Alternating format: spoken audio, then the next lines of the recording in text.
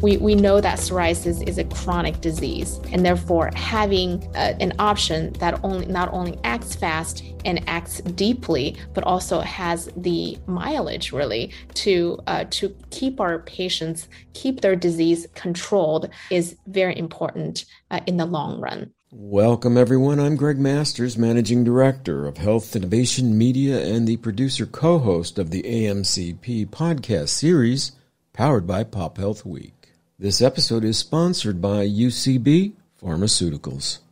Joining me in the virtual studio is my partner, colleague, and co-host Fred Goldstein, President of Accountable Health, LLC. On today's show, our guest is Dr. April Armstrong. And with that brief introduction, Fred, over to you. Thank you so much, Greg. And Dr. Armstrong, welcome to the AMCP podcast powered by Pop Health Week. Thank you for having me. Hey, it's really a pleasure. I'm looking forward to this conversation. Before we begin, for our audience, could you provide us with some of your background expertise? Absolutely, Fred. So I am a general dermatologist with a focus on inflammatory skin diseases, and those include psoriasis and atopic dermatitis mainly. I also treat patients with hidradenitis suppurativa. I really enjoy taking care of patients with inflammatory skin diseases because I feel that we can really make a difference in terms of not only how their skin look, but also how they feel just in general. I also spend a big part of my time doing research and specifically looking at some of the systemic therapies and how they impact our patients with inflammatory skin diseases. And psoriasis obviously is an issue that a lot of people maybe aren't aware of or don't talk about a lot, but it does impact people pretty severely. Can you talk about the disease itself? Absolutely. Psoriasis is a chronic and systemic inflammatory skin disease, and it can affect children as well as adults. And in the adult population, the prevalence is around 3.2%, and that's the rate for those living in the United States.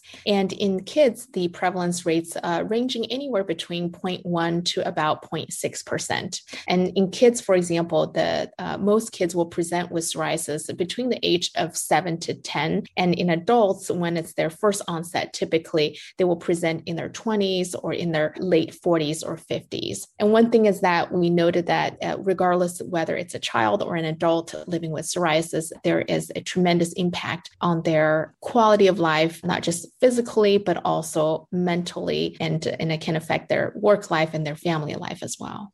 Right, and that's, I think, one of the most important areas that we've begun to focus on is this whole issue of quality of life. As you're seeing these new approaches come out and new treatments, obviously a lot of research has been going on in this area. What are you seeing, and how has that changed how you look at treatments today?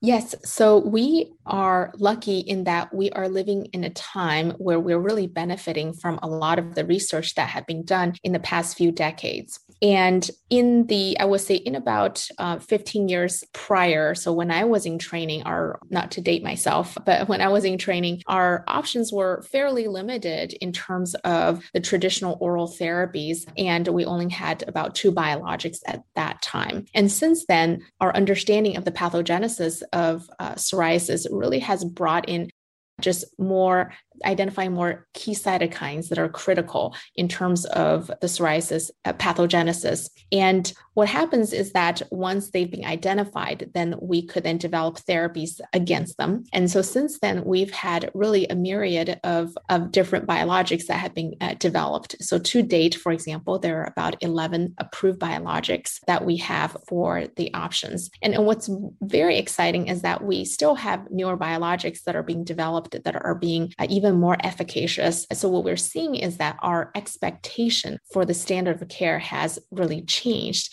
because our therapies are really getting more efficacious, and the safety profile for the newer agents also look quite promising. And when you talk about efficacious, there's a standard of measure used for this disease. Can you talk about that?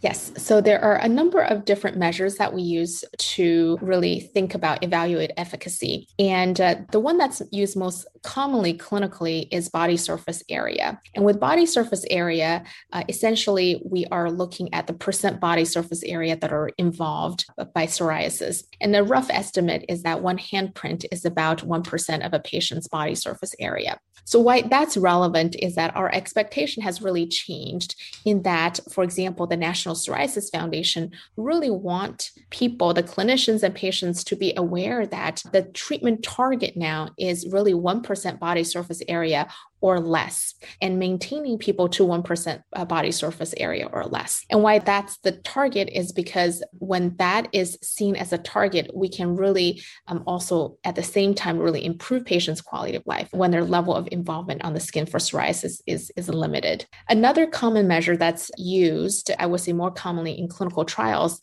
is PASI, or the Psoriasis Area and Severity Index. Typically, we are looking at PASI with regards to the relative change to baseline. So for example, oftentimes we'll hear PASI 75, and what PASI 75 means is really a patient achieving at least 75% or more improvement, let's say 4 months after receiving a therapy compared to the baseline. So the PASI 75, the 75 is actually about talking about at least 75% improvement. So we'll also hear PASI 90, and that means at least 90% improvement, which, as you can see, Fred, it's a higher bar of improvement than PASI 75. And the ultimate is really PASI 100. And so that's 100% improvement from baseline. And essentially, it's the same as achieving clear skin. And so, I think about this from an individual approach and a population health-based approach. You're really, with the newer treatment modalities, able to get to these higher levels of clearance of the surface area of the skin that's covered by these plaques. Yes, absolutely. And in fact, what's interesting is that when we use PASI 75, so at least 75% improvement, and that has been used for a long time as a sort of a standard measure, with the newer biologics, with that measure, you actually aren't able to distinguish as much the performance. So you actually have to use a higher bar, a more stringent measure. So when we look at the trials these days, we are really actually seeing PASI 90 oftentimes, and sometimes PASI 100 used as a criteria to distinguish among the highly performing medications because they're a bit more sensitive in terms of that particular distinction. And I know, I've been researching this, more new to the field for me to look at this, and there are really some areas you look at, which is how rapidly that treatment approach works, and then how it's able to last over time, as well as the depth of that response. So can you talk through those three measures and how important those are, perhaps particularly from groups that may be saying, why should I be looking at funding or paying for various treatments versus others? Sure, absolutely, Fred. So when we think about those key clinical attributes, and as you really nicely alluded to, we're oftentimes looking at rapidity of response, the depth of response, and the durability of response. So I'll talk about those kind of three different components. In terms of the rapidity of response, we need to oftentimes remind ourselves the patients that we're initiating these therapies on, they are patients with a moderate to severe plaque psoriasis. So oftentimes they have really extensive involvement to start out with, and they've been living with this for a while, but this has really had a really tremendous impact on their quality of life and their just physical comfort level. So it's really important to achieve rapid response such that our patients can really see that this medication, whichever it may be, have the promise of really getting them a lot more clear. And also the rapidity of response is important because it establishes a trust factor between the clinician and as well as the patient, and also patient's experience with the medication. And it's really considered sort of the first impression that the patient gets from the medication. And that also encourages the patient to actually stay on the medication. So this is really important. So that's the rapidity of response. The depth of response is a slightly different concept. Oftentimes we think of rapidity mostly in terms of a kind of a time domain. When we think about the depth, is really the amplitude, how deep is the response. And this really has a lot to do with a number of factors for the medication. Its mechanism of action, its dosing, for example, and all this contributes to the depth of the response that we see.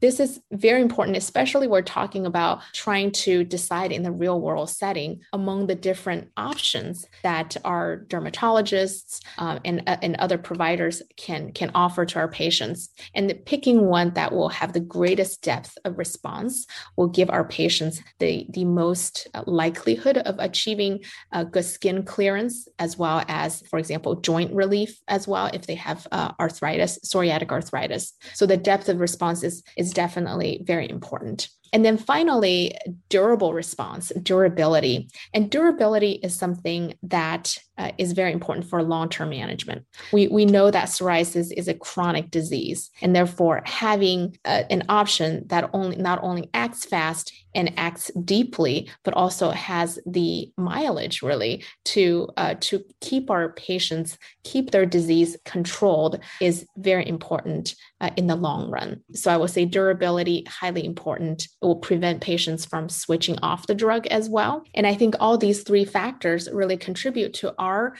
clinical decision-making when we have that conversation with our patients regarding what therapy may be best for them.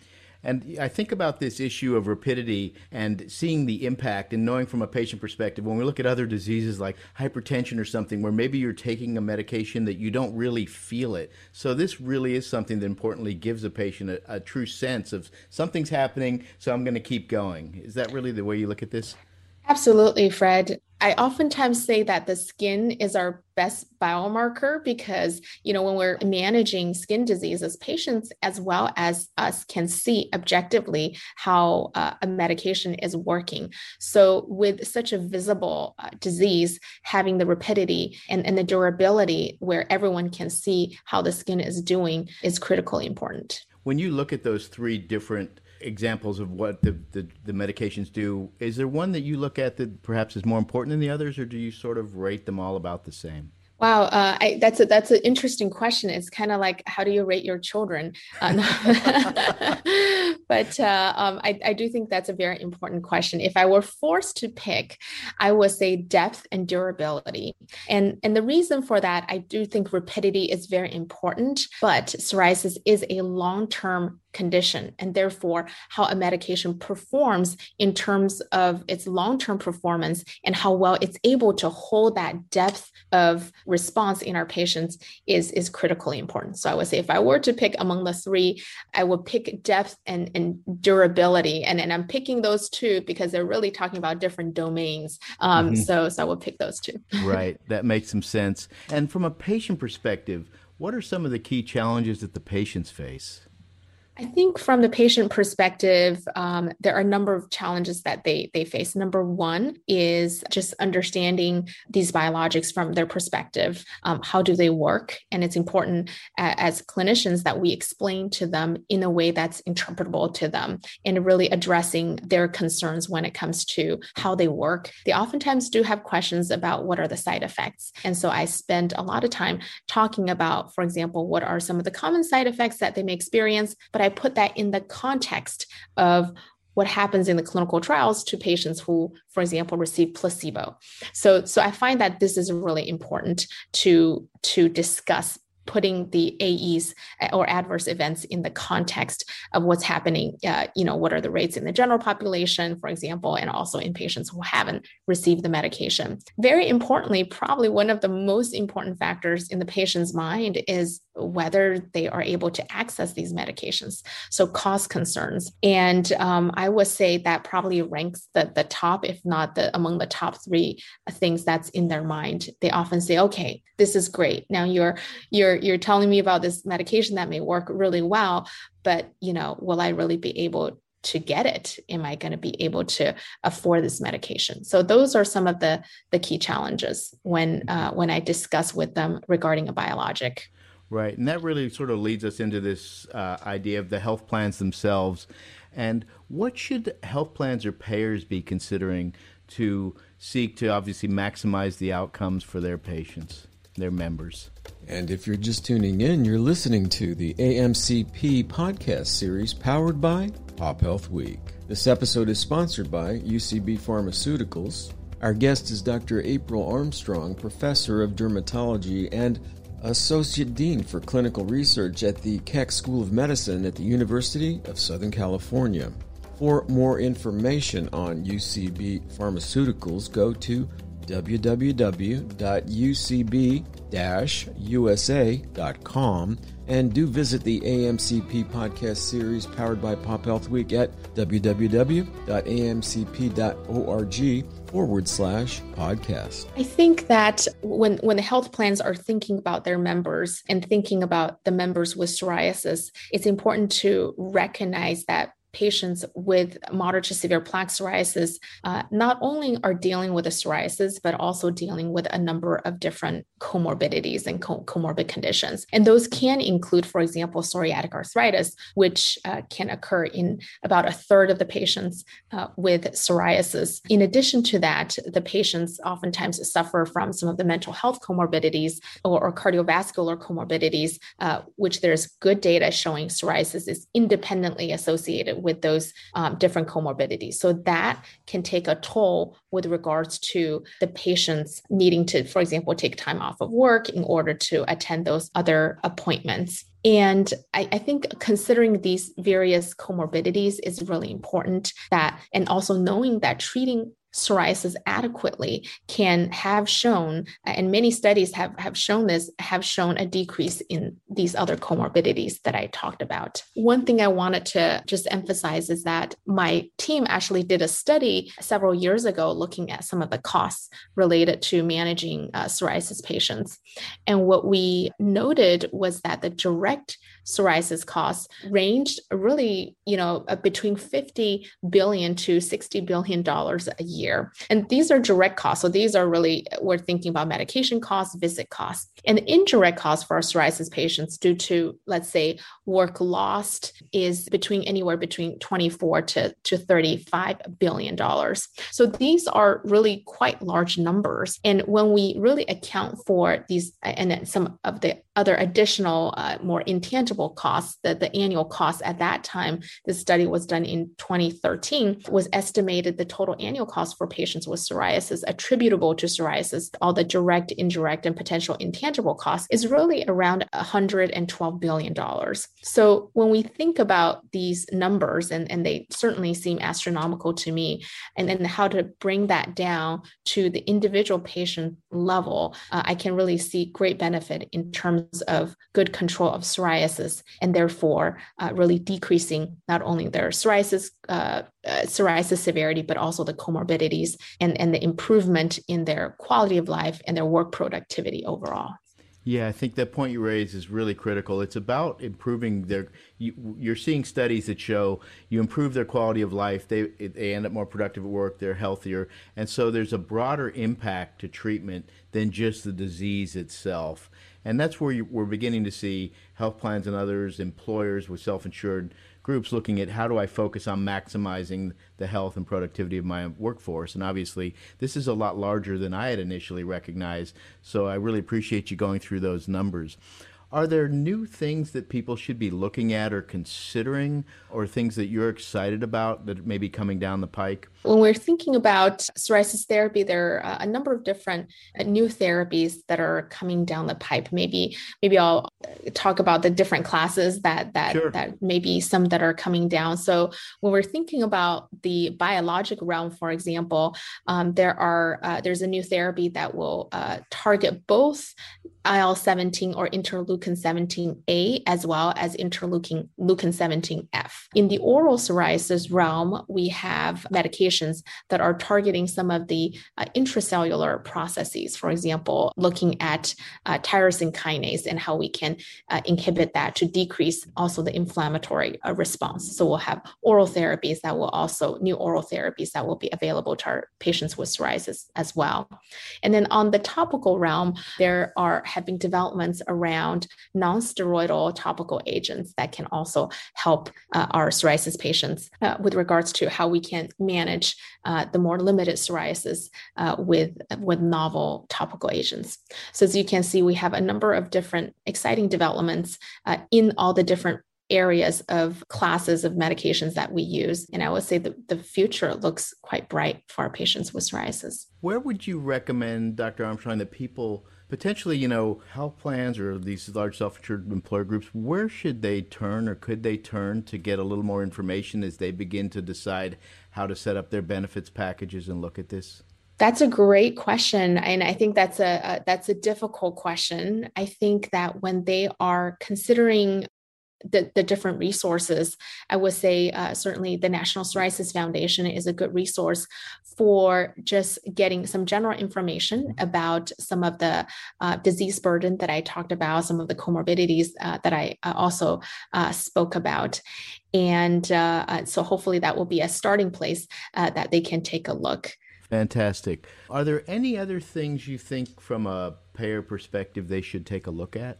I think from a payer perspective, it's important to look at some of the literature with regards to evaluating long-term health consequences and long-term costs for caring for patients with psoriasis.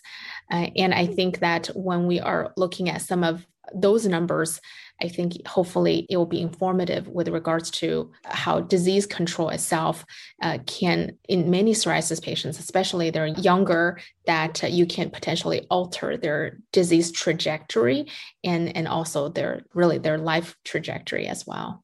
And it's interesting you mentioned children. We haven't spent a lot of time on the shows talking about pediatric care in kids. Is there any difference when you look at it from a pediatric versus an adult perspective? So when we're thinking about pediatric patients, a few things I think that may be relevant to our discussion is that pediatric care, it's not just the child, but also really the family, the parents, the caretakers. So a lot of indirect costs lost with regards to needing to take time off work to go to the appointments. And another thing that's very important about pediatric patients is that kids can be kind of cruel to each other. So there's quite a bit of literature on bullying of kids with psoriasis, and the mental health component can take a great toll because they are younger and they are more impressionable. So I would say in that patient population, really early intervention is the key, and adequate treatment of their disease of the psoriasis is really key. And obviously, as you just brought up, I mean, I was thinking the same thing for the children, as you, unfortunately, bullying or things like that, is to also think about that again in the broader perspective from a quality of life and mental health perspective, and potentially the need to provide some sort of counseling or other help for those children as well. That's absolutely right, Fred. And I think that we really need to be aware of things that our kids are going through, especially teens. Sometimes I know in my practice, they can be, many of them can be a little bit reticent, but they can be really experiencing some of those mental health impact that we've spoken about. So it's really important to make sure that they feel supported and connected, and that we actively address those aspects of mental health. Well, fantastic. I really appreciate this. Are there any areas that you're researching now that's kind of interesting or things like that? Yeah, so our research group focus on a number of different aspects of psoriasis care, from number one, just understanding the safety profile of the various medications, to how we can deliver care to our patients with inflammatory skin diseases a bit better. Our work has focused on, for example, just one area focused on the use of telehealth, teledermatology to care for patients with psoriasis from rural areas, for example, or areas that are geographically separated from centers that have specialized psoriasis clinics. Certainly, I would say COVID, the pandemic, has really put telemedicine to the front and center. So we can really see the potential for that, for following our patients who may not be able to, for example, come in to see us as regularly due to logistic concerns or otherwise. Yeah, fantastic that you mentioned telehealth. Obviously, a big area now of growth throughout the healthcare system. So, Dr. Armstrong, I'd like to thank you so much for joining us on the AMCP podcast powered by Pop Health Week. It's been a pleasure. Thank you for having me, Fred. And back to you, Greg. And thank you, Fred. That is the last word on today's broadcast. I want to thank Dr. April Armstrong, Professor of Dermatology and the Associate Dean for Clinical Research at the Keck School of Medicine at USC. For more information on UCB Pharmaceuticals, go to www.ucb-usa.com. For the AMCP podcast series powered by Pop Health Week, my co-host Fred Goldstein and Dr. April Armstrong, this is Greg Masters encouraging you to follow and subscribe to this series at www.amcp.org/podcast. And please consider subscribing to the series, and if you enjoy the content, do like the show on your favorite podcast platform.